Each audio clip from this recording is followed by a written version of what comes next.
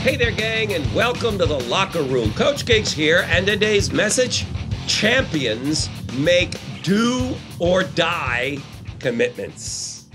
Again, this is under those mental toughness secrets you're going to get. Not so secret anymore. What's the objective of this one? To understand the importance of making ironclad commitments that will force you to utilize the full capacity of your mind in order to succeed. So let me give you the middle class beliefs. According to Steve, makes total sense to me. Hope it does to you. This is how the middle or average class belief system works around this subject. Commitments can be flexible. Why is it a commitment then?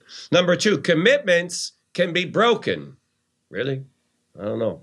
Number three, commitments are about doing the best you can. Really? The best you can? Okay, well, those are middle or average class beliefs. Let me give you world-class belief systems around this subject. A commitment is an ironclad, rock-solid promise to deliver.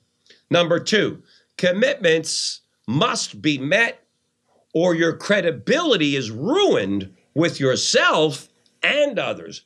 I never, or at least I like to think I haven't, make commitments and then either not follow up and say, I'm so sorry, or, oh my God, I didn't hit the mark.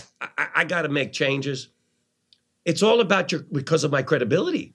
If I make a commitment to you and then I don't follow through, I have no credibility. So making a commitment means fulfilling the promise no matter what it takes or what it costs. Final thoughts on this one. There is no compromise when it comes to commitment, gang. You and I must understand that the fundamental reason the average person is getting nowhere or barely getting by at best is that his or her middle-class beliefs and approach to commitment.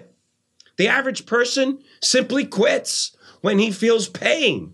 The world class forges ahead, knowing that pain is temporary, but self-respect is forever.